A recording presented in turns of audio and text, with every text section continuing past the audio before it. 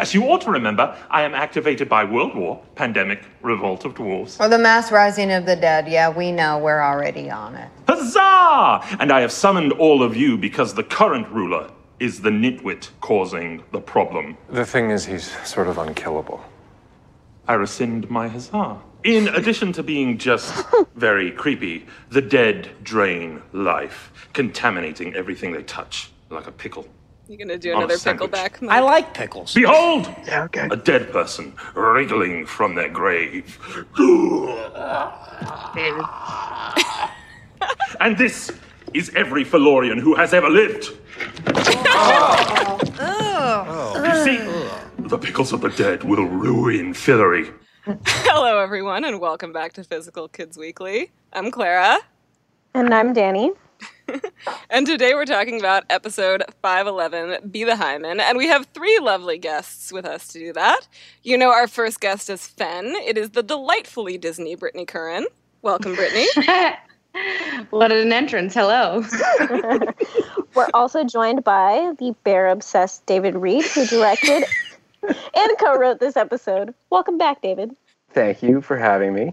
And our last but not least guest is the other half of that writing duo, who you also know as the voice of the Felorian Messenger Rabbits. It's Mike Moore. Hi, Mike. Hi, guys. I feel like we should mention that we have a silent fourth guest, sixth podcaster in this episode, which is Much Alcohol. So we're a little sillier than usual. You know why. Quarantine edition. Oh my. Yeah, I hearing that joke about Ember is summoned by a pandemic, I kind of feel like we deserve that right now. Like, if we're gonna have a pandemic, we should at least get an energetic emanation of Ember. Oh, I also want to point out that David and Mike wrote this episode and might have caused all of this, but I don't know. That's just like a weird I'm with you. theory Let's of blame mine. them. It's a coincidence. Hey. Well, if that's the case, then the physical kids are out there somewhere trying to fix it. Aw, it's very... Well, Wouldn't it be the healing students? Shut up, Mike. Shouldn't it be the healing students? Somebody get the fucking healing students. Jesus. We can swear, right? Swearing's allowed? yes, swearing Not is for you. encouraged. All right. Well, since we've had you all on the podcast before, we're going to dive into the episode pretty quickly, and we'll sprinkle some fun questions throughout, don't worry. And that means it is time for my executive summary. Ember invites Margot, Elliot, Fen, and Josh to a pickle party, where Umber tells them that he created an Ark, a pocket world that our heroes can use to destroy Fillory without destroying the Felorians. With some help from Hyman, they grab the Ark from Ember's house on Earth, while Alice and Katie plot to retrieve the world seed from the couple so they can build a new world where all the Felorians can eventually live. Along the way, they encounter Marina, who's had the magical equivalent of like a partial lobotomy, and convince her to help them. And back at Breakbills, Julia tries to translate Q's page while Penny frets over how their hybrid baby will affect her. And I think that just about covers it. So, Danny, what'd you think of the episode? Well, can I just point out that, first off, that Margot summarizing, like, what's been going on to Josh felt a lot like how we break down the stories in our podcast. Well, I like that. I found that to be quite hilarious. But I thought this episode was great, though. There's a lot going on, and it felt like a really long episode in, like, the best way, especially since I'm not wanting to say goodbye to this show. So there's so much that happens. I love the character of Hyman. He seems like he's a lot of fun to write. I think one of my favorite parts is when he... Yes. I think one of my favorite parts is when he exclaims, "Whore!" when he touches the flame. That was totally improvised, by the way. Well, That was the best hour of my life. So much fun. I just want to preface that with I think it was the night before we shot that scene. David and I were at the production office fixing a completely different part of the script. When I was working on it, and he just runs in and goes, "Hey, so give me the script for a couple minutes. I need to write this thing." And he just wrote like a small little bit about like Hyman goes around touching things in a fun little montage. Fingering things, and very it important. turned into easily the most delightful part, I think, of the whole episode. It was so much fun. I mean, it's so delightful that when Universal sends me the episodes, I tend to watch them first by only watching my scenes. And this time I also watched that montage as well. So much character was just revealed. There's a lot to unpack there. Yeah. No. That's for my therapist to do. That was the most fun sequence of the episode to shoot for sure, because it was the most, it was the loosest, like because there's no dialogue. It's just Dustin. It was like me and Mike and Corey, our DP, like running around the set being like, what could he touch? Like, oh, what's this like this old creature on the wall? Like, could he smell that? I like that he smelled his fingers too, because that's such a dude thing to do. Yeah. That was This probably stinks. Let me stick my fingers in my face. Gross. And Dustin Ingram, who plays Hyman, is freaking amazing. He's so funny and so wonderful to work with. David, who directed the episode, definitely likes him way more than me, and I definitely am not insecure about it at all. I'm not jealous. I'm perfectly healthy mindset about it. I just want to point that out. Well, I feel like your tweets reveal otherwise. Oh shit! I will say that Dustin, like, we have a couple of recurring guest stars on the show who we really, really love. So one of the things that Mike and I tried to do from the beginning of this episode was just figure out how we could get them all to come to Vancouver to shoot this episode with us. Because we're like, well, we know that we're going to be there. We know we're going to, this is going to be an intense several weeks for us. Why not spend it with our friends? And so a lot of this episode was just like writing stuff so that we would then get to spend set time with the people that we really liked. Well, that sounds lovely. And now I think you all need to shut up so that Danny can say what she loved about Brittany. Oh, sorry. Back to the storyline. So I love seeing him relate to Fen Hyman, as well. Yeah, Hyman. I feel like he understood her so easily, and I really liked that. And I also love seeing Fen stand up for herself. It seems very necessary at this point, and I'm surprised that it didn't happen sooner. And also, Marina is back. What about you, Clara? I loved this episode, and honestly, I knew I would even before we saw it, because the title got released like way back when, and it was Be the Hyman, and so I was like, okay, Hyman's going to be in this episode, it's going to be great. I love seeing him be a fish out of water in the 21st century. I love that we finally get some more depth to his character, which we did was it 309 was the other episode this season? And I really love that conversation between him and Penny at the end of the episode for that. Beyond Hyman, though, I agree with everything you said, like, about all of the other sort of character arcs. It's exciting to get Marina back, even if she is partially lobotomized in this episode, even if she's not her, like, normal self. And it was just a generally solid episode. Like, the plot moved along at exactly the right pace. There's a good mix of comedy and drama, and the storylines felt really balanced. But like you, or I don't know if this is like you, but I'm agreeing with you that I really liked seeing Fen standing up for herself, and that was, I think, my favorite part of this whole episode, because she has come so far since we met her. We met the Brittany Fen in season 2, and we saw, like, out of the corner of her eye, the other Fen at the end of season 1. And Garbage Brittany, Fen. I thought we'd start by asking just how do you feel about her journey, and was it exciting for you to get to play a more assertive version of her in this episode? I have absolutely loved Fen's journey. Yeah, when I first came on the show, I was a recurring guest star, and I had always played bitches a lot, and so it was really weird for me coming on and playing a nice human being. And I didn't think I was going to get it, honestly, because I just was not used to playing like nice, wholesome human beings. And so, yeah, I mean, being able to play this character who is like so sweet and naive and wholesome, like to the point that it was detrimental to herself. There was times earlier on in the show where I'd be like, damn it, Finn, like stick up for yourself, or like, why does you keep letting people treat you like crap? And I would get so connected to her because, you know, you get connected to these characters. I mean, I get connected to characters of shows that I watch I have nothing to do with. So this person that I'm trying to live in their brain for so long, I got extra connected to her. So I would get like so indignant privately about things that happened to her, which is good. That means the writing's good, and it means that they're creating, you know, real human beings that you actually care about. And so this season, and especially this episode, when Fen actually stuck up for herself, and it wasn't just out of nowhere, you know what I mean? It wasn't just like, oh, Fen randomly gets empowered, because that's not necessarily how life works, you know? I feel like it's been building. And so when I saw that, when I saw, like, especially the moment that she stands up to Margot, yeah, that's this episode. Oh my God. I was like, what episode am I talking about? Do you just see me panic? I'm so worried about spoilers. But I was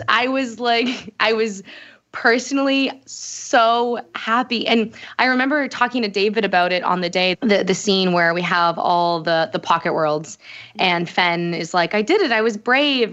But before that, she has to stand up to Margot and be like, to Margot and everybody, and say, you know what, do it yourself. And do you remember this, David, where I came up to you and I was like, I'm actually nervous about doing this, and I'm actually nervous about like standing up to Margot and to these other fictional characters, and but it still felt really good. And then David, you know, I was just like, shut up and say the word. Yeah, Make puppet dance. Shut up and dance and read my words. I was just about to compliment you as a director, but you know what? Never mind. I take it back. But yeah, no, David was so helpful because he was like, yeah, that's how Fen would be feeling.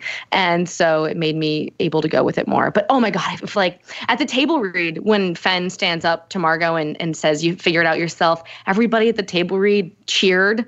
Aww. And in my little heart, I was like, people do love Fen. They do. Which totally doesn't talk to my own personal insecurities and issues that I also have in my life. More wine. Wine. Cheers to that. Cheers to that. Oh, sorry. I just got a reminder that it's St. Patrick's Day tomorrow. I don't think anyone's going to be pinching anyone. But Can you pinch from 3 to 6 feet away? No. You get one of those like grabby things. Yes. What are you talking about? Am I the worst like Irish little person? grabby thing? What are you talking about? You know, like someone. When you'd go to SeaWorld and there'd be like a Shamu on a stick and you like squeeze the trigger and Shamu's head would go jumpy, jumpy, jumpy. I love how I'm talking to Brittany. I should talk about an amusement park. Yeah. You know, I was in a SeaWorld commercial in 2007. It's a long time ago. Sorry, back to the show. It's fantastic and has made a lot of growth. But anyways, that was Mike, nice, by the way. That sound.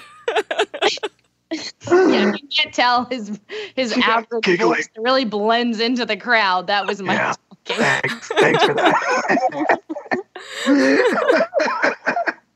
But I've noticed that, oh God, I'm going to be nice and I'm going to hate it. A lot of David and Mike's episodes have been a lot of my favorites, and I love their writing. And when they teamed up and wrote this episode together, and especially with David directing, I really, God, this is so uncomfortable. I'm usually so mean to them. I really they made like Fen was really seen, and I felt like they wrote things that I wanted Fen to say for a really long time, and I feel like that them in particular really understood it. I'm also good friends with them in real life, so I'm sure that didn't hurt. But like having this episode, especially knowing that the show's over now, and having like Fen have all of these moments meant so much to me, and I'm very glad that David and Mike were the ones that did it. So that transitions well into the next question. In a lot of ways, the shift we see in her in this episode feels like the show beginning to close the circle on her arc. Sarah and John talked about trying to make the end of the season work as an end to the series. How much of your approach to Fen and her arc in this episode was about that? Right around this moment, breaking the story, is when we were like, we really, really need to make sure that we leave it all kind of on the field.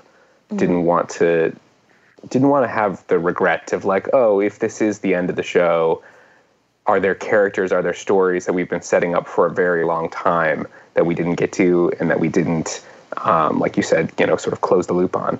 I think Fen, well, obviously Brittany ruins it constantly. No, Brittany is great. We love Brittany. It's one of those characters that didn't need to be in the show. For real, you could have just kind of written your way out of Elliot having this wife in Fillory if we didn't like the character, and especially, if we didn't love Brittany as a performer.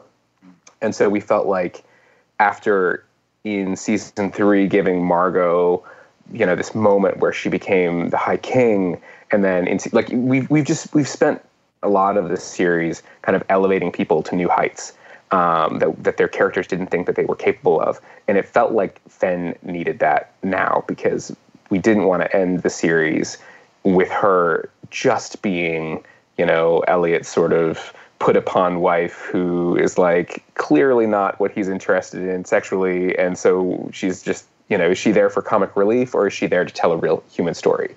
And obviously we wanted to tell a real human story. And then we knew in particular that this kind of thing was something that Brittany would really nail. And I'm gagging just as much as she was. I don't want to compliment her. I don't want to encourage her. She lives off of our attention, so we can't give it to her. Go on, David. No, she did a great job. And I was really like excited. An emotional vampire. I was really excited to get to direct this episode because we've spent so much time together on set before, but to really get to hunker down and figure all this stuff out, and to get to leave Fen in this place where she is empowered. I just want to do a very brief aside and say that Brittany is the actor on the show who will send us the longest emails when there's something that she has a note on. If there's a moment in the script that she doesn't feel like is quite right for Fen, she'll send us at the beginning of the season, I wrote a line in episode 502 that said that she was the acting High King, and she sent me a 5-page long email including all of these historical sources for why she really was just the High King, not the acting High King. And the change was literally I deleted one word, but she cares clearly about the character a lot, and so do we. And so we wanted to kind of land her in a good place. And I mean, then if you'll in episode 512, you really pay me back, David. But anyway, you'll see. You'll see. Aw, David, if I weren't quarantined and in 2 cities over from you, I'd give you a hug right now. 2 cities and 6 miles. Yeah. I say 2 cities, but we're actually quite close. There's 1 billion people between you two. That's true. A billion? Mike's not good at math. No, that's why he's a writer. I'm not good at math either. Mike's also not good at words, but it's weird. Great at punctuation. So, moving away from Fen, sorry, she's wonderful, but, or at least broader than Fen, I really like the dynamic that Margot, Elliot, Josh, and Fen have together. Because, right, Margot and Elliot are both these really big personalities, and Josh and Fen tend to be more they tend to take on these supportive roles, baking for their partners and cheering them on. But it becomes really clear that Margot and Elliot, as fun as they are also really domineering, and that isn't always a good thing. And Danny, you said something like that in your notes. Can I get you to elaborate on that a little bit? Oh, you mean when I said that I love them, but they're both fucking assholes sometimes? That's the one. Aw, that's how I feel about Mike and David. I mean, I love them. They are assholes. But I mean, that's just them as characters. That's always been them. And Fen isn't the first person that they've treated as stupid or less than them. No. Margot, more often than Elliot, he's definitely guilty of it as well. And there are times when I struggle to love Margot because of it. That is only because I'll see people called Julia or Alice a selfish bitch, and then they shamelessly love Margot and she can do no wrong. and they have nothing to say negatively about her. I do love Margot, though, don't get me wrong, and Elliot. I truly love all of the main characters. A side note about that foursome, though, is that they very much remind me of the 4 reigning kings and queens of Fillory in the books after Quentin and Julia get replaced. Oh, yeah, that's really interesting. That's I I agree with you about like people, the way that people sort of feel about Margot versus the way people feel about Julia or Alice. And I find it so interesting because what I love about all these characters is that none of them is pure good and none of them is pure evil, right? Like they're all pretty nuanced characters. And you're right that like Fen is not the first person that they've treated as stupid or less than them, though they have maybe done it most persistently and longest with her. But yeah, I really enjoy their dynamic in this episode, in part because I think when you have both Josh and Fen in a room, and when like they need Fen to solve this, right? Like there's no way they could do it without Fen. It really becomes crystal clear that it's not just funny, right? Like that it can be hurtful as well, and it's not just like cute sass. So I really enjoyed seeing that dynamic in this episode because of that. I totally agree. And I also think a good lesson too, like on Fen's side of things, is also taking personal responsibility and obviously it never justifies somebody treating somebody else insultingly, but like also for Fen, like taking the personal responsibility of actually sticking up for herself. Yeah. Because it's easy to be like, oh, these people are like, treating me poorly or treating me like an idiot. But like, I don't think it's a coincidence that when Fen started sticking up for herself more and started demanding more respect, that's when she got more respect, and it was important for her to do that. Yeah. I mean, she gets railroaded so much, but she also has been so accommodating, right? Like her reaction previously when Elliot or Margot would be a jerk to her would be to just try to please them more. In a lot of ways. Yeah, gosh, I'm so not like that in real life. It's so weird how I don't identify with looking for validation. Oh, I just don't know what that feels like, So the other like big dynamic for me in this episode was Alice, Katie, and Marina. And Danny, I know you have to have thoughts about their storyline, and just I want to hear your reactions when Marina came at Callus with those cookies. I love those scenes. Well, I love Callus, and we're being so well fed this season. I will always be a big fan of Wyckoff, but like at this point in the game, these two seem like a more likely option. And if you don't know what Callus is, it is Katie and Alice. They have heathens, by the way. Yes. They have a really good chemistry, and I've just been liking seeing them together. But also seeing Marina, like, this was, like, really weird and crazy, but I loved it. And I'm actually really happy that our assumptions that Marina was a part of the couple were wrong. And this storyline is just so much better than that would have been. Say a little bit more about that. Like, what do you think makes the storyline richer for her not being part of the couple? I cannot say that without spoiling the next episode. Okay, so I'll ask you next week. Next week. Yeah. I agree with you. I really like Callus too. But while you were talking and while, Brittany, you said the thing about it being such a good ship name, I remember Danny and I both had the thought for like 2 minutes that Hyman and Fen would make a really like cool ship if he grew the fuck up. And I just decided that the ship name for that is Hyphen. Oh, damn it. You're not gonna necessarily see Hyman and Fen together in the series. But what I will tell you is that there was a card on our board for an entire year that says Fen fucks Hyman, the 100-year-old merchant. Oh, that would have been so good, though. And when I, not so discreetly, apparently all the actors thought we were being discreet going in and looking at all the cards and, I don't know, taking pictures of them discreetly. But, we're not employed anymore, so it doesn't matter that I'm saying this out loud.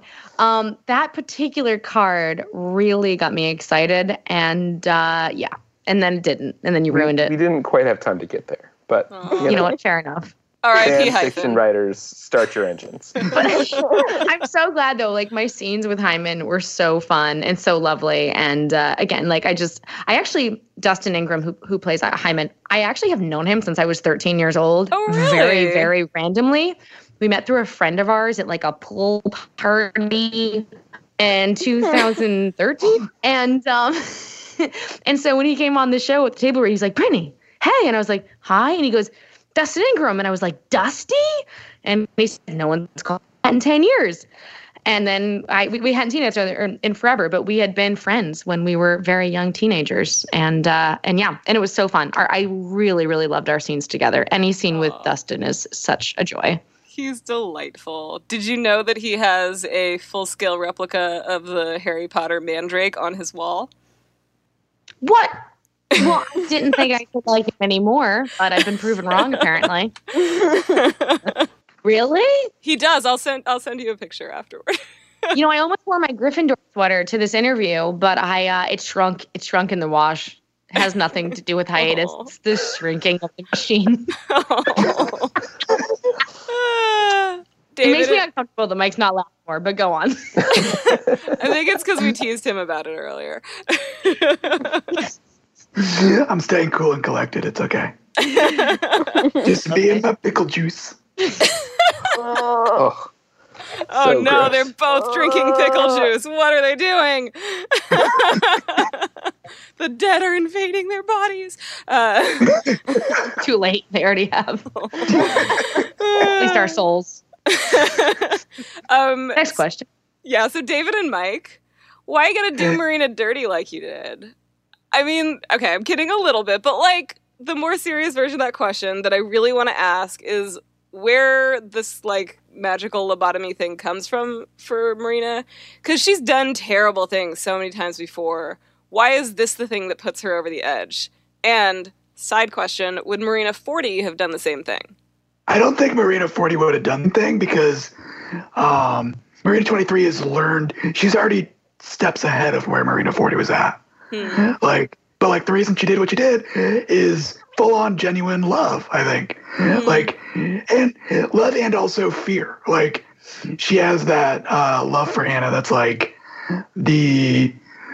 I've never felt this before and I will do literally anything to let it slip away.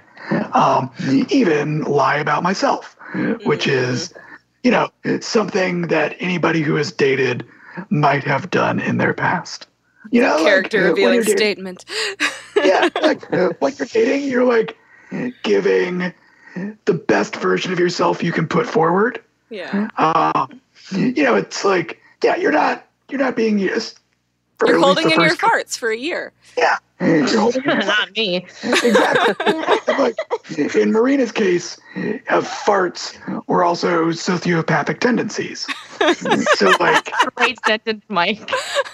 yeah. Remember. Not high.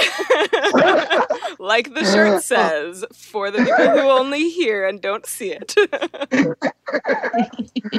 But yeah, for Marina, it was a belief that like, I love this woman so much, and if she finds out she already knew who I really am, I need to change myself to get back with her. And like ultimately, that's not healthy, but it got the job done in the short term. It's not true. We're not we never claimed to be an aspirational show. No.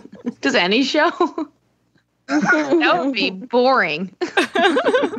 Well, Brittany, I know that you, Jade, and Olivia are all pretty close. How do you feel about the Callus dynamic? Look, I like to call it fecalis.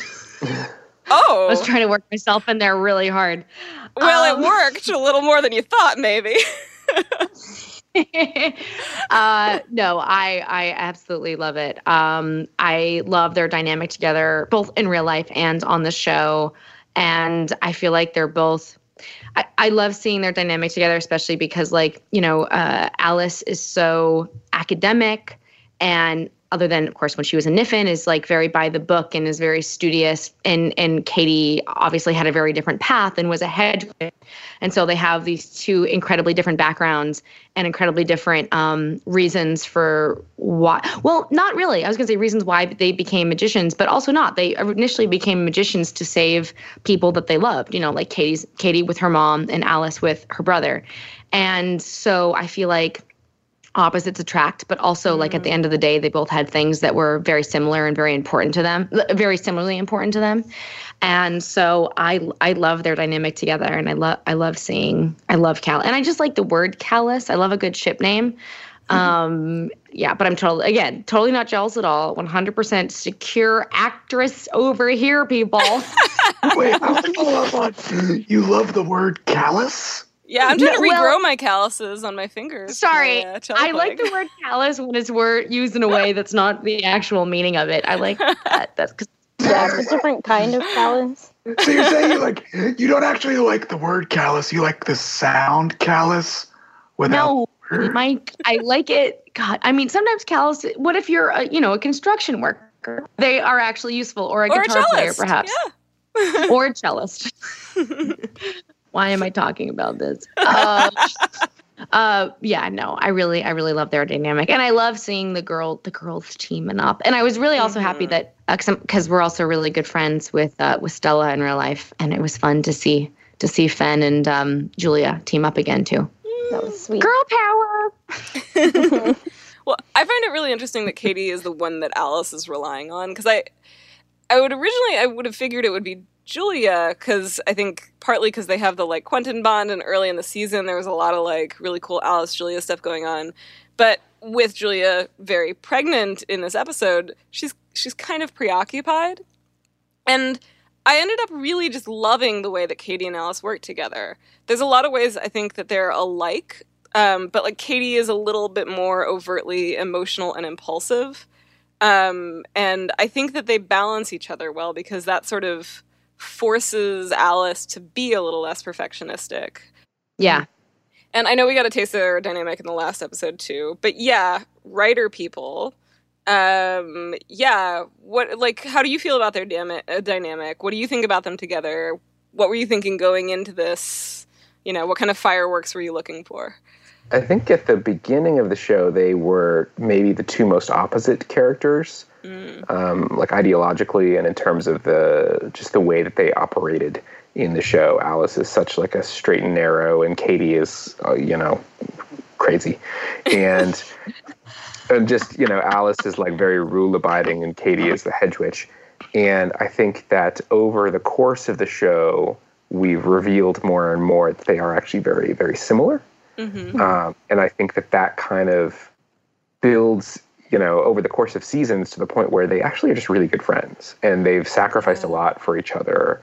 And specifically this season, with the stuff with the couple and the fingers and all of that, it got very dark, and they really have each other's backs. And so, one of the exercises that we do is just kind of mashing the different Barbie dolls together a little bit to see who is going to have the most interesting, play within the story. And in this one, it just felt right that dealing with Marina, obviously Katie has a crazy history with Marina. And so she's going to bring all of that baggage to it. And then, Alice is the one who's like really kind of driving the story. And so just that combo, Sarah was the one who actually came in with the idea of what if Marina had this sort of, 180 degree shift in personality when we saw her. And part of it was just like Casey Roll is a race car, and you want to use that as much as you can. She's just such a phenomenal actress. And so we wanted to kind of, get every bit out of that character that we could. Mm-hmm. And, obviously the next episode goes even farther with that in ways that audience at home will see. And I think you guys already know. So we just really thought that little trio was very interesting. It wasn't even so much about just the Katie and Alice, so much as what does Marina and those two get you? What sparks does that get you? It is. I really like what you said about like treating them as opposites at the beginning, and then them sort of coming closer together and you seeing the ways that they're similar. Because one of the things that I feel like I started to get in this episode especially was the way that they're functionally both perfectionists who just respond to failure in completely different ways. Like Alice goes more and more into the perfectionism, whereas Katie's response to perfectionism in the past has just been to be like, fuck it. If I can't do exactly what, if I can't get everything that I want, if I can't do exactly what it's supposed to do, then I'm just not going to care. And as Katie has over the seasons developed a greater sense of sort of moral responsibility, especially around the Hedgewitch storyline, you can see the way that she is learning to take responsibility and keep going through the perfectionism and not let that completely derail her. And we also saw, especially last season, the ways that Alice was finally starting to own up to her mistakes. And so, right, this is the perfect moment when they both have, they've come to that center from different parts, different angles. And they recently had just gone through trauma together. I feel like they're going to be bonded for life. Mm-hmm. Troll in the dungeon. And I mean, even though you guys were talking about the dynamic, it's just these people are realizing now that, they are friends. Every single one of them would go to war for each other at this point. And I feel like we've really gotten to that point. It's just they all just actually care about each other. Yeah. So it's really nice. So the last piece we should talk about is the Penny and Julia arc. It's so interesting to learn some more about Penny's background. And I think we talked to Arjun about the backstory he imagined for Penny in our very first episode with him. So now we get to see some of that background information filled in. David, how much of that did you and the other writers have in your heads before this episode, and how much was totally new? It was an area that we had specifically avoided, actually. We had tried to not write anything definitive about it. We had tried to keep it vague when he referenced it on screen. We thought this was just something that made the character... I mean, I'm sure Sarah... we all had ideas about what it was, and we pitched on it, but we had made the conscious effort to not ever say anything about it in the series. And then it felt like this was a moment, again, like with Fen, where it was, smoke 'em if you got 'em. If we knew that it seemed like we were wrapping things up, this was a huge, huge area that we hadn't been able to explore. The specifics of it, which we'll hear more about in next week's episode, it really was not exactly what we had pitched on originally, because the details of it came so much out of this season and Julia's story, and the details of it would not have really made sense in past seasons. Can you say what it was? Can we say you mean what it was before? Yeah. It was much more, it was vague. It was just okay, well, obviously, he went from foster home to foster home, and his mother was not great, and his dad was not in the picture from the beginning. That was sort of the amount of detail that we had. Okay, cool. And so this was just kind of filling in a few of those areas. And again, some of this is we discuss more in episode 512. But that was something that we knew we didn't want to end the series not having explored. I love that Penny twist, by the way. That was perfect. And it made so much sense. Yeah. Especially tied in with Julia and her situation. I really loved how you guys closed that up. That was really cool. Yeah, it comes out so organically. Yeah. The problem with trying to figure out characters' backstories in TV is that you never want to give so much detail that you feel like you're taking away story in the future. And this is a case where it really did help us that we had been vague for seasons and seasons and seasons about it, because we could kind of paint it in as the story demanded it. This was the most personal we knew we were ever really going to get with Penny. He, after years with Katie, had never told her this story. Yeah. And I thought that was really telling, even though he's not with Julia, even though they're not romantically linked right now, he feels this connection with her, and he feels so deeply concerned for her because of his own history. And so this was the right moment to actually tell the story. Whereas, it's like Katie just never needed to hear it. Well, and I mean, I think there's also an interesting dynamic with, right, this is Penny 23, right? Penny 40 had the same childhood, presumably, since, it's just the loop that's sort of going through. But I wonder, like, did you think at all about whether that dynamic, like the way that Penny 23 sort of got a second chance and had, right, like he had been in love with Julia before in his previous timeline and he fell in love with new Julia. Like, did that play in at all to him being able to, like, be more vulnerable? Well, I mean, Mike, you can tell me if you've ever felt differently, but my read on Penny 23 has always been that he's just the more emotionally available Penny. Yeah. Because he's been through such tragedy that he's like, I don't have time to be distant in the way that I was before. Yeah. That, and I don't think Julia would have put up with it. True. 40 really died before he had to go through everything 23 went through. Yeah, no, I was kind of just listening and nodding along as you were talking. I completely agree. I think Penny giving that speech to Julia is up there. Like, Pennies across the board are selfish until the very end, in which they are completely selfless. And I think for 23 in this episode, he's at that point right now with Julia because he does understand how dangerous and how bad it can become for her. And so it might have been a joke in earlier episodes to say, like, Penny 23 would rather die before revealing his backstory. And, like, this is an episode that tests that and tests it honestly. And it takes him till the end of the fucking episode to say it. Yeah. Like, we gave him one thing I think we made a point to do was give him multiple chances throughout the episode to say what he says at the end, and never letting him do it, never letting him do it, until he just absolutely has to. Until finally Hyman convinces him. Well, that's in the edit too, though, right? Like all those reaction shots where like you see Penny having some emotion that he's not conveying in those earlier parts of the episode when he's talking to Julia.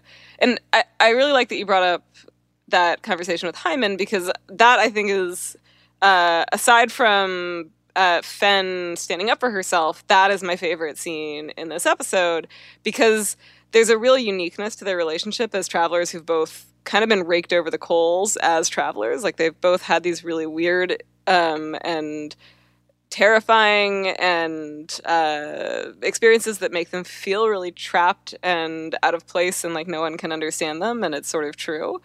And while Penny 40 and then Penny 23 do both manage to let their guard down and make friends with the rest of the Scooby Gang, I think Pennies also really understand what it's like to be on the outside. And so, like, the two characters, when you put them together, and the two actors too, I mean, they're both really great. Like, Arjun and Dustin are great together. There's a real vulnerability and sensitivity to that conversation and to their performance, but also in the writing of how they do connect on this level, this like subcutaneous level, I guess. And that connection allows them both to open up more, not just to each other, but like in their lives, and to be a little more honest with themselves. Yeah, absolutely. And you know, another aspect of this, just from a practical standpoint, is that Arjun, as an actor, just really, really loves Dustin and loves working with him. Oh yeah, and we've so heard. As he texted me at 6:45 in the morning about it. As we were breaking this episode, it was almost just like a little gift to Arjun, knowing that this episode would not only be like, you know, to tell some very deep emotional things about his character, but also get to, you know, pull it out of him through a bunch of scenes with Dustin.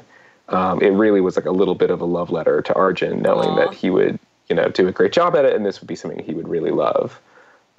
So that was kind of part of the motivation. And it's been fun to like Magicians is definitely a show about outsiders, and Penny is the outsider of the outsiders. So a lot of times conversation about that feeling of like feeling on the outside of the group, it can be tough to accomplish through the main group, because even though they are, you know, outsiders in some senses, some of them are, not all of them, but like Penny's really the the vehicle, the vessel, like through which we can tell those stories of like the guy standing with his toe just inside the circle, but his heels on the outside, seeing like the shorthand he and Hyman have, in the same way that like y'all were talking earlier about Katie and Alice, how they're like two completely different people who are going towards the same thing. Penny and Hyman are two people who are, I don't know where they're both going towards, but they're both coming from the exact same place via totally separate paths. And I don't know about you, Dave, but like I found like just writing those scenes between them, there was like an emotional shorthand there where like we found in that scene you're talking about, the last scene with them, if I remember right, our editing process was mainly about filling in some gaps, because when in our first drafts, I think it was too easy to make such a shorthand that like they weren't really talking to each other. It was just like that, little words here and there, and so we had to go back in and just to make kind of like say it out sense. loud. Yeah, like you have to make it make sense. And I think that's also really, really, really easy to just give Dustin just pure jokes constantly. Yeah, totally. Because he's such a ludicrous character. And also, like, we couldn't do that without Arjun, who's the best straight man we've had. Like, that's the thing. Like, watch the cuts and notice when you laugh. When you laugh is not when Hyman says something. It's the cut back to Penny. Right. That's when you laugh. And Arjun is so good about that in general, but especially with Dustin. But yeah, it's like a fucking buffet. As a writer writing the scripts and then later in post cutting the episodes, we could fill 44 minutes with a ridiculous Hyman sentence, scowling Arjun look, and it would be a blast. It wouldn't get much story progressed, but it would be so much fun. I love seeing these two together again, since both Dustin and Arjun say that they're in a passionate love affair. I just really like Hyman, though. I think he's hilarious. I'm glad to see him come back. And like we've all already said multiple times in this episode, Dustin is he has a very underrated talent. He is so good at what he does. I like to I tell this to his face. I'm like, you are my muse, Dustin. Because he was, when we were originally casting Hyman, he was a self-tape. So that means he sent in a video of his audition. So we didn't get to see him in the room, it's kind of difficult sometimes because you don't get to actually like be there with the person to get a sense for their personality, their sort of vibe outside of their performance. But it was so instantly obvious that he was the right actor for the part. And then ever since then, I just keep trying to write him into things. And literally, we had the card that said Hyman gets his body back at the beginning, the first week of the writer's room for season 5. And I had just gotten my episode assignment for directing, and I just took the card and I put it into the episode 511 slot. And I was like, I don't care. Like, I don't give a fuck how we get there. Like, this is happening. And then things would shift. And someone would like go and take that and put that card in a different episode, and I would just go take it and I'd just put it right back. No. So like, I think that hits on something. Working on the script and the shooting and the cutting of this episode is the closest I've felt to film school since film school. Like in the sense of we're just having fucking fun. And we're doing it because, and I think the fun of all the fun you guys talked about at the beginning of this podcast about like these people were back and this was fun and this was fun and this was fun was because we, and David specifically more than a collective we, really leaned into let's just put all the shit we absolutely fucking love into an hour and like enjoy every ounce of it. and they like starting with stealing the Hyman card, but then adding in all the other characters, the Embers, keeping Fenn in the episode for some reason. That was the one regret, but I think that it is a job, so we do have to do some things we don't like. Yeah, there's some things that you just have to really inherit. But we had like not a lot of adult supervision, I would say. Well, that leads well into our next question because David, as Danny mentioned earlier in the podcast, you directed this episode, so you were the adult supervision. I was.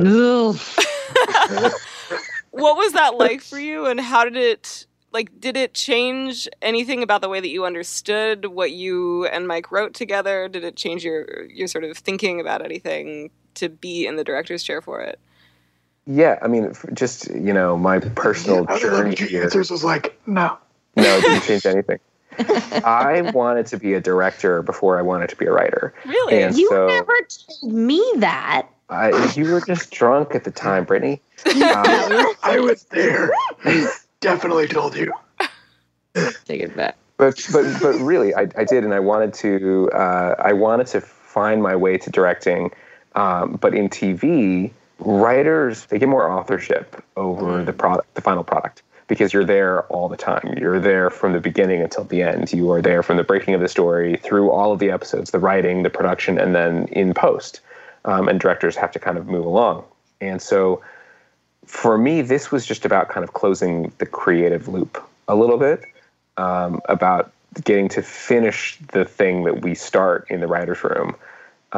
And because I got to know all the actors and all the crew, and we had like a really good working relationship, and I'd been to Vancouver to the set, dozens of times and spent so much time there that it just felt like just a kind of continuation of what we were doing in the writer's room. There were a few things that I was like, oh, wow, this is way more work than I gave our directors credit for. It's like when you leave the set and then you go and you work for 5 more hours that night. Oh, other people's jobs are hard too. I'd be like, do you want to get a drink tonight? He'd be like, no, Brent, I have to work. I'm like, oh, okay. I have to plan out every single thing that we're going to do tomorrow. And then me, the writer, would be like, yeah, and you're going under the fucking table. Let's go. But it was a really great experience. It was a really satisfying, creative chance to finally get to say, I want this to be red and this to be blue and everything. Everything is exactly the way that I wanted it to be. And of course, there's things that you don't have enough time or money or resources or whatever for. But I thought that it was a delight from start to finish. And I really did, like Mike was saying before, I got to kind of pick all the people that I was collaborating with, because it is, this is a team of hundreds of people working together. And so, Mike, I got to pick Mike to co-write the episode with, and I got to, I got to pick all the actors that we were working with and choose which stories I really wanted to focus on. So I could not have had a better or more supported first shot at directing for this show. And it was the most stressful thing I've ever done in my entire life at the same time. So I shadowed David on this episode, and so I feel like I had to say, and it's only because I've been drinking that I'm going to be nice. Working with David was the best. I was pre-rooting for him because he's my friend in real life, and I've always get along with him on set and everything. So I was extra thinking to myself, oh my God, I hope he's not a terrible director, because 1, I'll be in denial, and 2, I'm going to have to lie to his face about how well he's doing. Because I was literally on set with him, for 15 hours a day, driving to and from set, watching the prep, very, very creeping on him at every second I could possibly get. And he nailed it. I had the best time. This was by far one of my favorite episodes. And part of it's because Mike and David wrote it. And again, I'm a fan.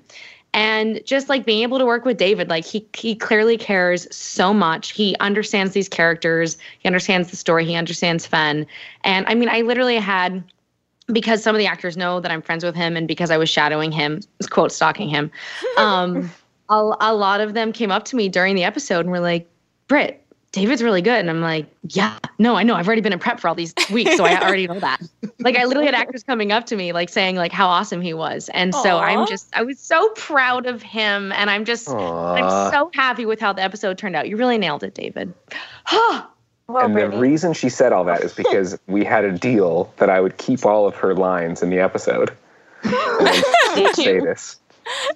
I'm going to now watch the episode while reading the script with it and seeing if I got any of my lines out. I don't think she's kidding. Well, Brittany, you kind of stole my question, Brittany, which was that we were going to say that you shadowed him, but what made you interested in directing, and what did it bring to your process as an actor?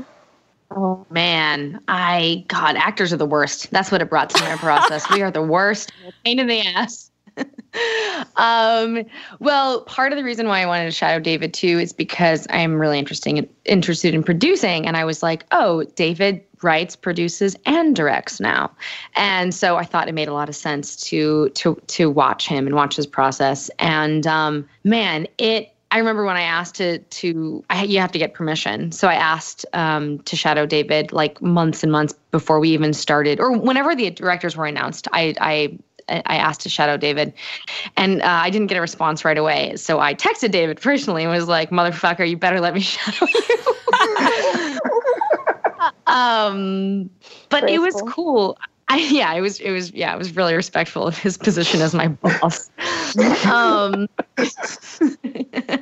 But I mean, it's funny because I've been acting for literally 20 years. I've been acting since I was a little kid, and I've spent a lot of time on sets, and I've spent a lot of time like probably annoyingly asking a lot of people on sets questions about their jobs and what they do and why they do it and how they do it. And this was a completely different experience. I've never actually spent this much time like intimately watching a director and seeing their process and having them be so generous with answering all my, incessant questions. And directing is so much harder than I thought it was. There's so many more. It's just like a meeting of creative and technical that I didn't even know. And man, I feel like I'm pretty easy to work with. I hope it makes me even easier to work with in the future. But I feel like I'm pretty low key. But anyways, God, I sound like Fen right now. I'm asking for validation. You know when the cat lady says last season, do you value yourself, Fen? I feel that all the time, but as Brittany. But anyways, why am I going on to the cat lady? It's because there's a cat because Danny's cat came into the screen. His tail is just like this. It was like subconsciously. We don't really write Fen as Fen. We write Fen as Brittany anyway. Yeah, like seriously though, like when I came on to like third season, so it was my second season, and I would read the scripts and I'd think, hold on a second. It's almost like these writer people understand psychology and know me really well. Almost. Well, Emmy, did I even answer your question, or did I just go on a random? No, you're good. Unabashed praise of David. And it's on tape. Gross. It's recorded. What have I done? David will send it to you. You can make it your ringtone for Brittany. I will. I'm going to just text it to her. One thing I want to say before you guys move on is just that it was slightly crazy to hire me for this job in the first place. So I do have a lot of gratitude for Sarah and John and Henry who let me do this crazy thing. And I'm glad they did. Aww. They are awesome. I love them. Well, I thought you were going to say something nice about me. That wasn't fun at all. Brittany said so many nice things about me. I should say something else about her. All right. Moving slightly away from Brittany's ego, we're going to move into fashion. And I want to start the segment by just noting that I'm pretty sure David is wearing his Todd Tuesday t-shirt, even though it's Monday. Oh my God. I am. Nice. Good job, buddy. But I do actually have a lot of fashion notes for this episode in a season where I feel like I haven't had that many. The first one is that I always love seeing Fen in Earth clothes because the stuff that she picks out for herself is always it's both comfortable and stylish. And I think it really feels more like a true expression of her than a lot of the Fillorian garb does, which I think often feels like it's made for her and like she's being dressed up by some idea of royalty. Hold on. We're talking about Fen, not Brittany. The princess clothes are absolutely an expression of me. Yes, of you, Brittany. Fair enough. All right, go back to Fen. But I really love everything that she wears on Earth, and I just think it feels very uniquely her. I would also really like Fen to be my personal shopper, Earth Fen to be my personal shopper. I feel like she does a really good job of that. So yeah. I'm pretty sure she's unemployed on Earth. I've never seen Fen do a single useful thing on Earth, so yet to be seen. So she would love to be your personal shopper. She and Todd are movie reviewers together. You're right, Fen, like we're right, Brittany. She is going to utilize all of her talents to help out. I'm actually curious, like, whose wardrobe did Fen steal out of someone's closet? I mean, no. I think Fen loves going to the Square of Time, which I explicitly call that in real life as well. No, I think Fen probably got some money in a mer type way and went out and went shopping. You know what's funny? There's this one Earth Fen outfit that I've been wearing in the past couple episodes where it's like this beige mesh shirt with an olive skirt with one of Fen's classic Earth belts, and I hated it at first. Like, I'm normally really quiet about those things, but I kept calling it matronly, very intentionally to subconsciously get Mowgli, our costume designer, who's brilliant, to change it. And then she picked it, and then I fell in love with it, and a lot of people like that. So my matronly outfit is actually pretty cute. So apparently what? I was going to say that when we were prepping this episode, because Brittany was shadowing me, so she was in a bunch of meetings that normally the actors wouldn't be in. She was in the wardrobe meeting where we were talking about what she was going to wear in the previous episode, which we were still shooting at the time. And it was that matronly outfit, and she called it matronly. And so that is why I had Umber call her. I went up to Nico and said, call her Sweet Matron of Fillory. Because it was scripted as something different. It was Sweet Maiden of Fillory. And I had to change the line on the day because you said that your clothes were matronly. That's why you changed it? You know, it's funny. When I was just watching that episode with James, my real life fiance, James started cracking up at that line, and I went, that's David Reed's fault. We also filmed a take where he said "sweet crone" of Fillory. Oh yes. So like, you got off the hook. Did you come up with the sweet crone? Yeah. I feel like this 5 years of their lives have just been a ploy to get to say as many insults about me as possible on air that will live forever. They were playing the long game. Brittany, that's both very self-centered and completely accurate. Well, you're very insultable, you know? Like, you react well to it. Like when Ember says, my dear blinking idiot, and then you blink a lot. That you directed me to do, which, by the way, was brilliant. It was very funny. Were you trying to be like the blinking guy meme when you were doing it? That is, oh my goodness. That is my favorite meme of all. My second favorite meme is the Larry David one where he like considers two different alternatives. And my first favorite meme is the blinking guy. I'm not even kidding. I feel the need to point out that she just said it was her favorite meme and she referred to Larry David, which I think means that the wine is working. But I just do. Hey, you cannot call out people for missing their words. You do it all the time. Oh, of course I do. Of course I do. I can call them out because I invite the same criticism. Listen, it's better than the times that I'm completely sober and it's just me and myself saying things wrong with my literature degree. So I'm glad that it's the wine's fault now. Well, my next fashion note, Good Marina, aka... Okay, good. Please ask another question so we don't end on this. Good Marina, aka Lobotomy Jane, dresses so totally differently from Bad Marina. She looks like a soccer mom. which works well with the whole church vibe, which I honestly cannot imagine any version of Marina going to church, but it was a good line, so I forgive you. But I will say, I much prefer OG Marina, both in fashion and in personality, so I'm looking forward to having her back now that Alice, as of the end of this episode, has removed that spell. What did you think? Good Marina, bad Marina, which is the better fashion, Danny? I prefer the regular Marina's wardrobe as well. But my own fashion notes, Julia just looks so amazing in this episode. Like, her hair she is looks perfect. so beautiful this season. You're back to She loving does. Julia. But I loved her hair, her makeup, her dress. She looked awesome. But I'm pretty sure it's, like, also Stella's, like, actual pregnancy glow that just, like, helps it. It is. She definitely had a glow for sure. This whole time we were with her, she was just like so happy and just so pregnant. so very pregnant. She was but like it was extra beautiful this season. it was actually kind of delightful because, you know, like you said, I've got a million children, and so you know, just remembering my own wife being pregnant and just, you know, like there's ups and downs with it, but Stella was clearly in one of the up phases of her pregnancy when we were shooting this episode. And I think you can really tell she was game for everything, and we had a delightful time. Yeah. I actually have a wine date with her, a virtual wine date after we finish this podcast tonight. Oh, nice. Isn't that fun? She's not pregnant anymore, obviously. She's given birth. That's why we're having a wine date. Good clarification. There's apparently a newly coined Japanese word for virtual drinking dates. It's onnomi. So you're going to have an onnomi with Stella. I'm going to onnomi with Stella. Yeah, I'm going to text her that. I'm going to be like, well, ready to onnomi?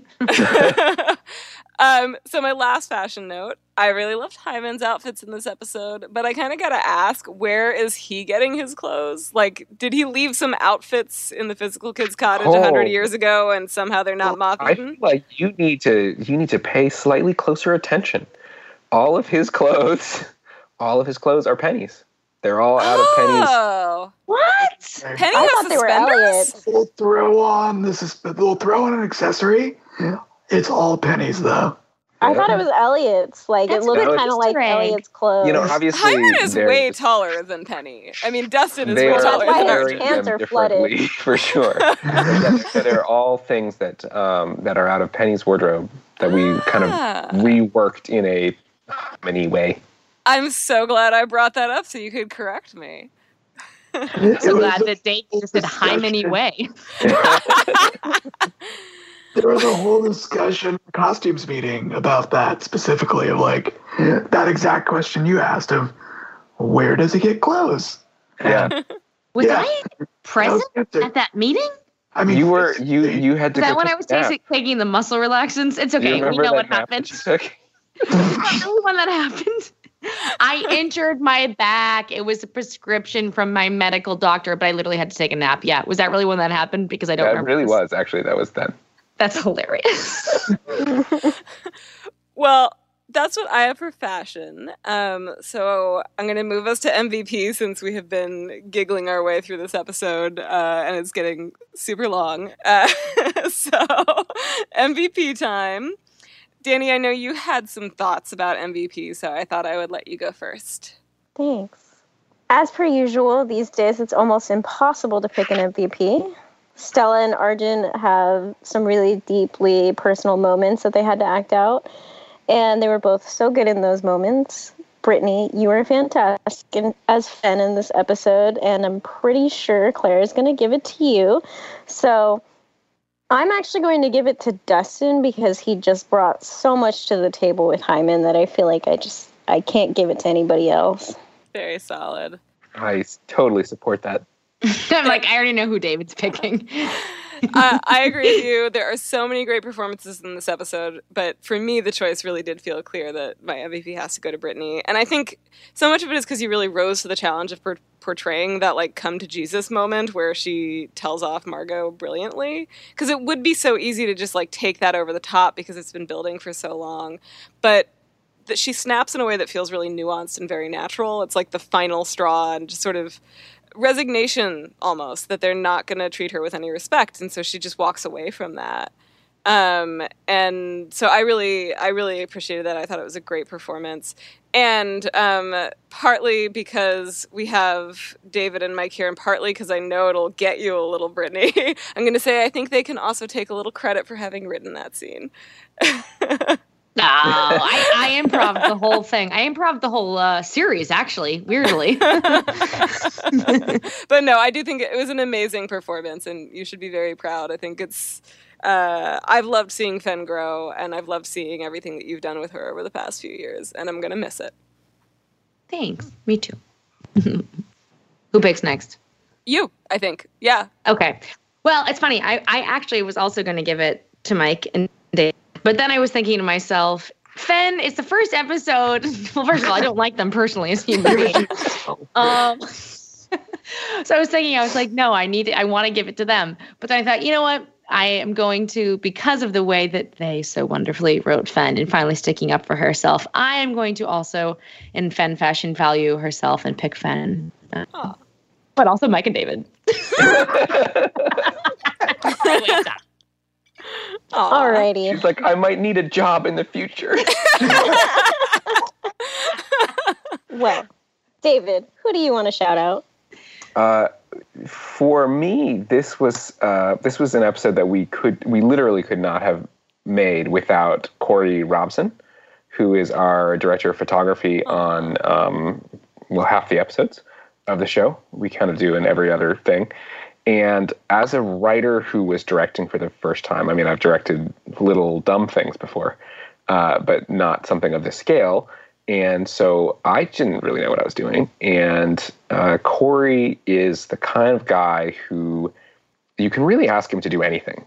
We truly improvised the entire sequence of Hyman touching things, just like me pointing at stuff and being like, set up one camera there. We had 3 cameras shooting that day. So I was like, set up one camera over there, set up another camera by the weasel thing on the wall, set up another camera in the ta-da room, and then I'll figure out something for him to touch in there. And he was like, great, cool. He's just very, very competent and sort of one of the unsung heroes of the show because, especially as you kind of get further along in the series, the look of the show is established, but you still have to make every shot interesting and every episode kind of unique. And I would have completely fallen on my face without him. So I really give a lot of credit to him. And I also want to, of course, shout out to Mike because he was the one who was standing next to me the whole time, making sure that things were good and made sense. And I, also would have completely failed without him. And I was like paying attention pretty much most of the time. Like I caught you a couple times paying attention. It was weird. Just to buttress the Corey praise, there were so many scenes that were filmed half during daylight and half at nighttime. Oh, yeah. You guys have no fucking idea. You can't tell at all. Basically, any scene on a location with windows was both. Oh. And we cut in between, like, from a nighttime shot to a daytime shot to a nighttime shot to a daytime shot. You cannot tell. So, yeah, props to Corey on that.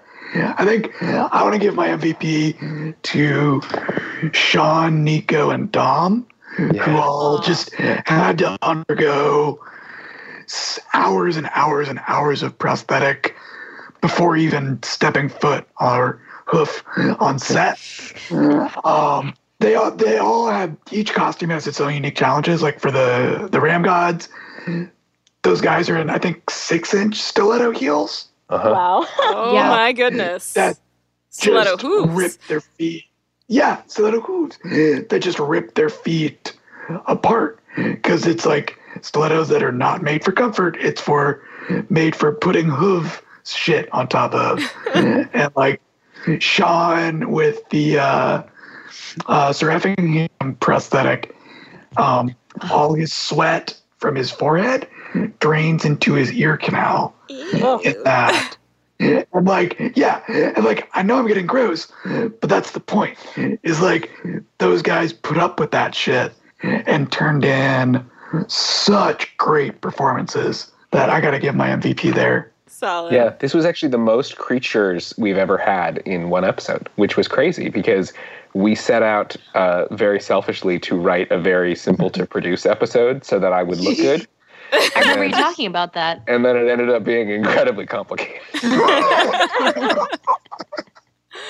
Well, I think you were just preparing Dom for his next role in Star Trek Picard, where he had to have He's Mr. Vop, right? He is, I was so mad at him for not telling me about that because when we shot, I think he had already shot his Picard role when we shot this episode. And he didn't mention it, and he knows that I'm like a huge Star Trek nerd. So anyway, I'll never forget. Didn't you but work also on Star Trek? Didn't I work on Star Trek? Yeah. How old do you think David is? No. What the heck did you? What am I thinking? I don't know what you're thinking, Brittany. I never know what you're thinking. Well, I think David looks terrible and is obviously very old, but that's besides the point. Oh, okay. I'll ask you later the thing I'm thinking of. Yeah, okay. Well, It was really nice to see the Ram Gods again. I've missed them. And we also never really get to see Umber all that much in general, so it was cool to see him again. They're great. I love them. That's, I think, one of the sort of things that made me think earlier that this might be the end, the last season, or at least might be that you might be thinking it might be, was just the number of guest stars who came back. But it's also just so pleasant. It's so pleasant to have everyone back and to get to see all these characters who we've missed. And it really does do a good job of amping up the nostalgia right before you rip the show away from us. Thanks, guys.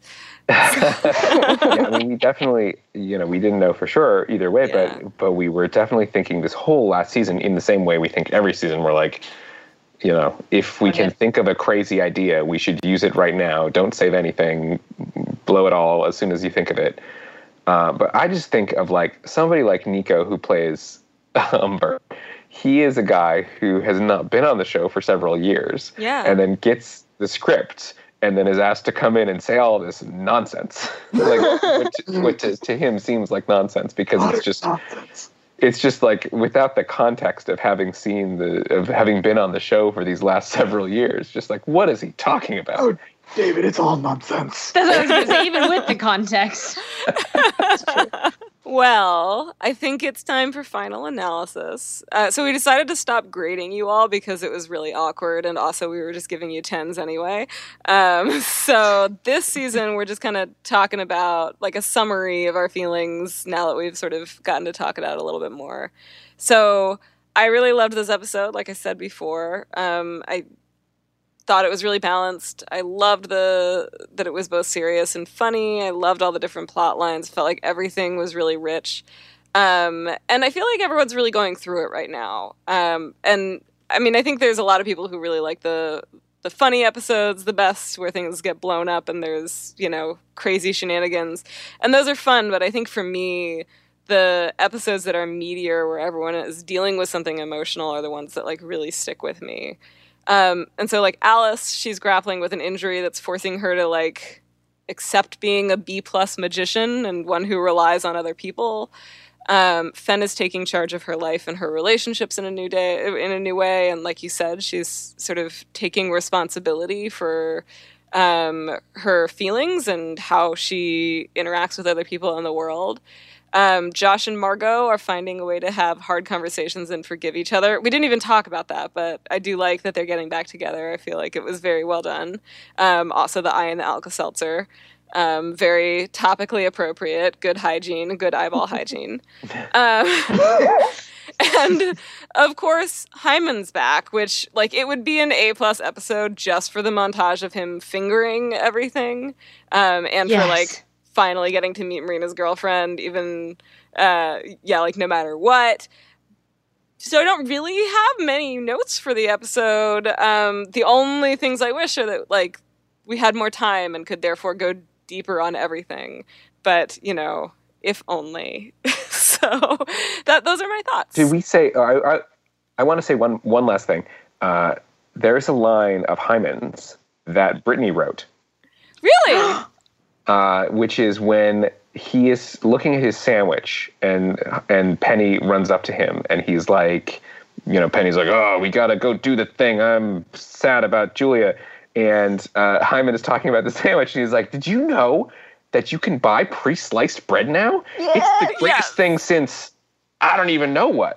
That was a much dumber line in the script. And Brittany came up with that improv on the day, and we filmed it, and it's in the episode. Now that you say that, it really does sound like something Fen would say.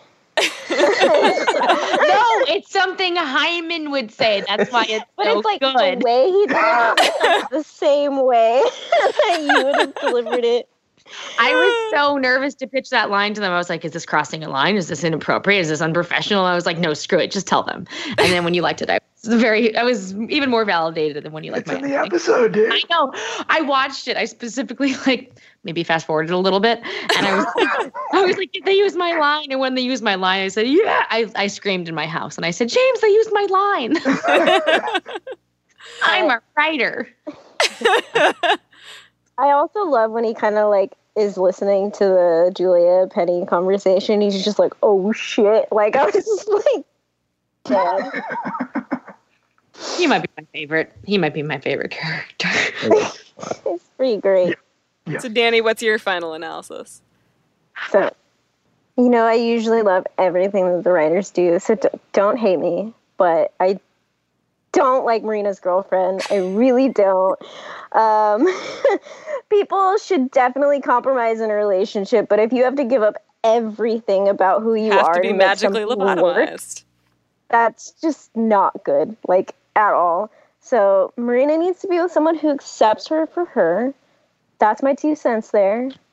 But that was pretty much the only thing that I didn't like. I just thought she was awful. But I've been waiting for so long, so she just wasn't who I expected. But everything else I absolutely loved and adored. I had a good time. And I agree that Penny and Julia could have gone deeper, but there's always next episode. That's what she said? Yes, keep watching.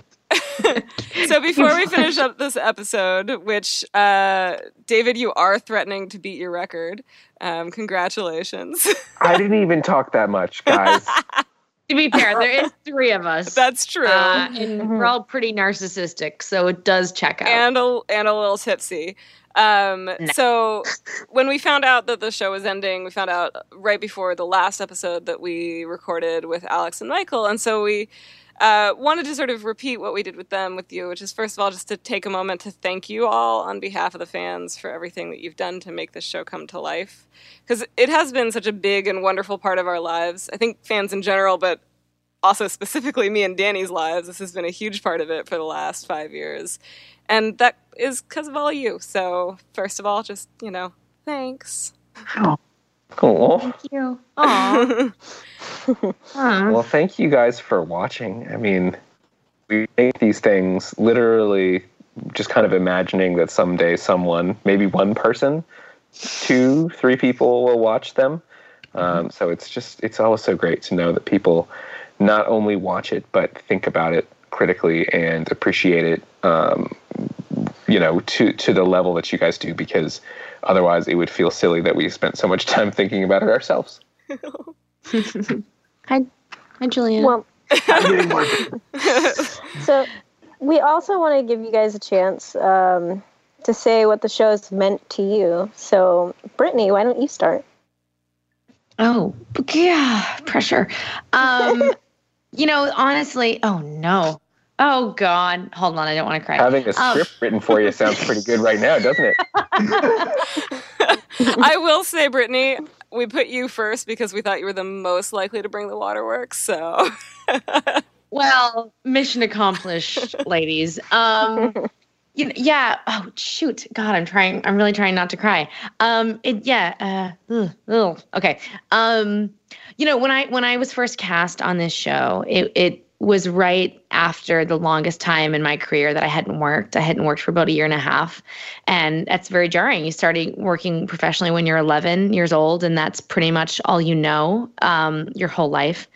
And when I got the call to be on this show, I couldn't have been more happy and grateful. Like my friend that I was with at the time, I literally ran up to her and said, "I'm going to be a princess," after I got off the phone call with my agent.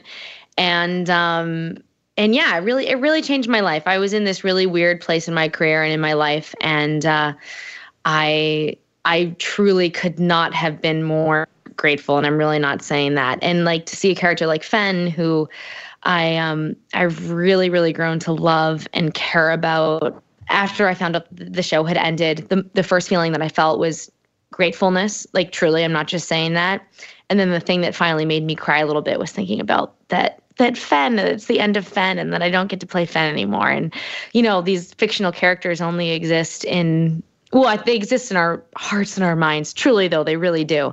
But in my life, she only exists when I'm playing her on set and on screen. And it made me really sad that I would never be able to let Fen exist anymore. And that's probably what made me sad. But that's really a testament to our writers and our producers and our directors, that they brought a character to life so much for me that in my freaking 2-decade career, I've never had this response to a career so viscerally.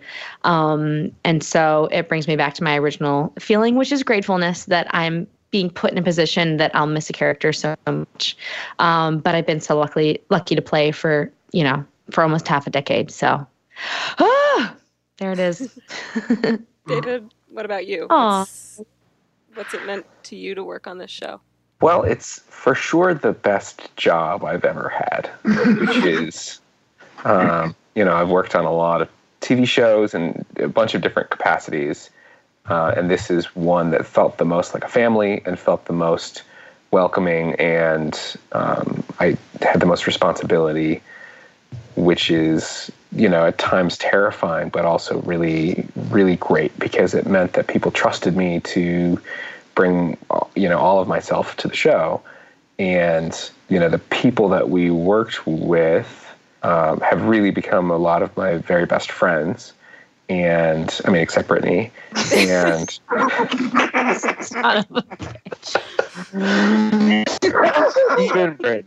even Brittany. No. And it's really sad for me to just have to imagine, going and working somewhere else. And I'm sure a lot of our paths will cross again. And we're actively trying to make our paths cross as much as we can, but. To me, the biggest thing that happened on this show was I went from being, what we call a baby writer, to being a grown-up writer, a full-fledged executive producer, writer and producer and director on the show, and I got to kind of flex all of those muscles and do all of the things, and that was really great. It's just a testament to the bosses, Sarah, John, and Henry, because they are people that believe that you can, frankly, hand the keys to your teenager and say, like, go nuts. And I think this episode in particular, right? They gave us the Subaru. And this is an episode where it really was, I started working for John as an assistant, as a script coordinator, more years ago than I care to say. And Mike started. Well, I just dropped 20 years. You're not going to say yours? Some of us, Brittany, are smarter than that. No. It was like 10 years ago. That was 12 years ago. It was in 2008 I started working for John for the first time. And then, Mike joined us starting as a writer's assistant. And now look at us. It's crazy.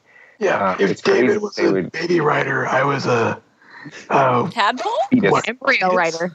Fetal writer? You're a fetus. Well, Mike, what does The Magicians mean to you? I think if I have landed on any other fantasy or genre type show as a writer's assistant, this conversation would not be happening. I am not a fantasy guy. I'm not a genre guy. Like I didn't. You're a Cormac I'd McCarthy almost- guy. I remember that.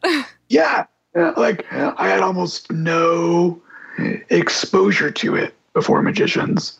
Part of that is just my friend group growing up. Like if your friend group isn't leaning that way, you don't lean that way.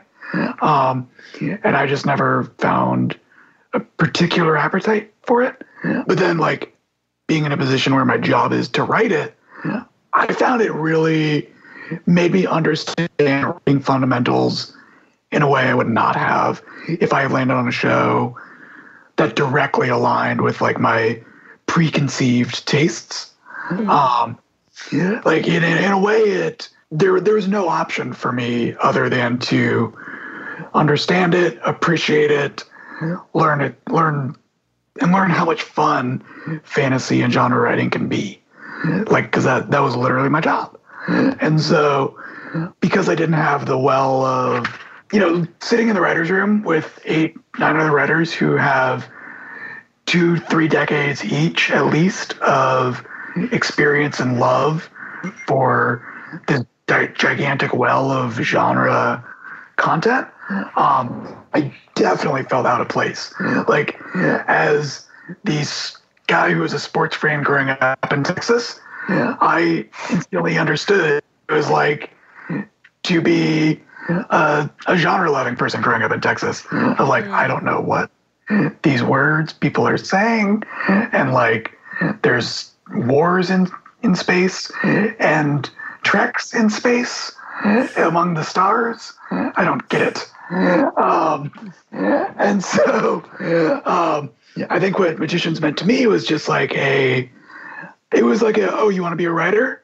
Well, write something you would never, ever, ever touch. And also, you have to do it well. And I think Magicians was a great avenue for that for me, because it's so character driven. Everything comes from a place of character.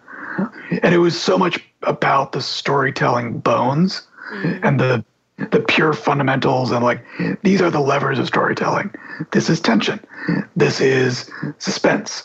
This is romance. And like learning when to pull each lever. I think I learned those in a very bare bones way, because I was so out of my element. So out of his element that he wrote far and away the most beloved episode of the entire series. 305. Yes.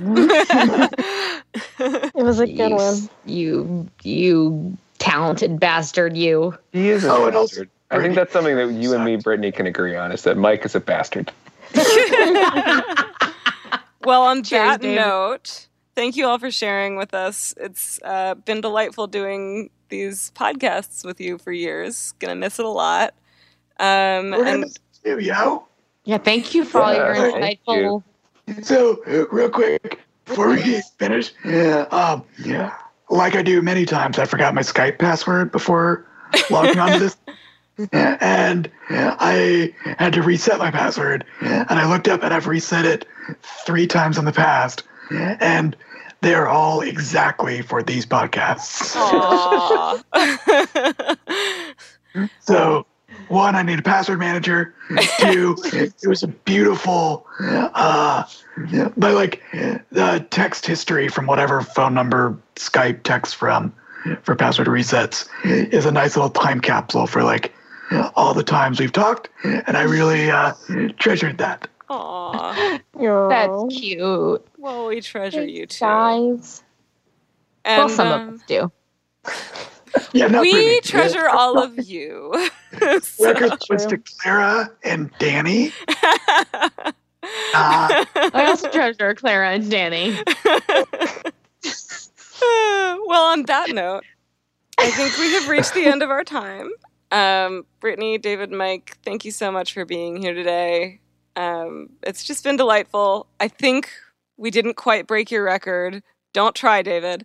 I'm going to go listen to this podcast, by the way. I cannot wait to pick up all the awkward things David said. And I'm just kidding. He's very well and intelligent. Go on. Listeners, thank you for joining us. If you like what you heard, you can subscribe on Apple Podcasts, Spotify, or wherever else you go to listen to your podcasts for the, 6 or so episodes we'll do after this one. And if you're feeling friendly, you can leave us a review, blah-bitty-blah-bitty-blah. None of this matters. Wash your hands. Bye. Wash your hands. Quarantine, y'all. Thanks, guys. You've been awesome.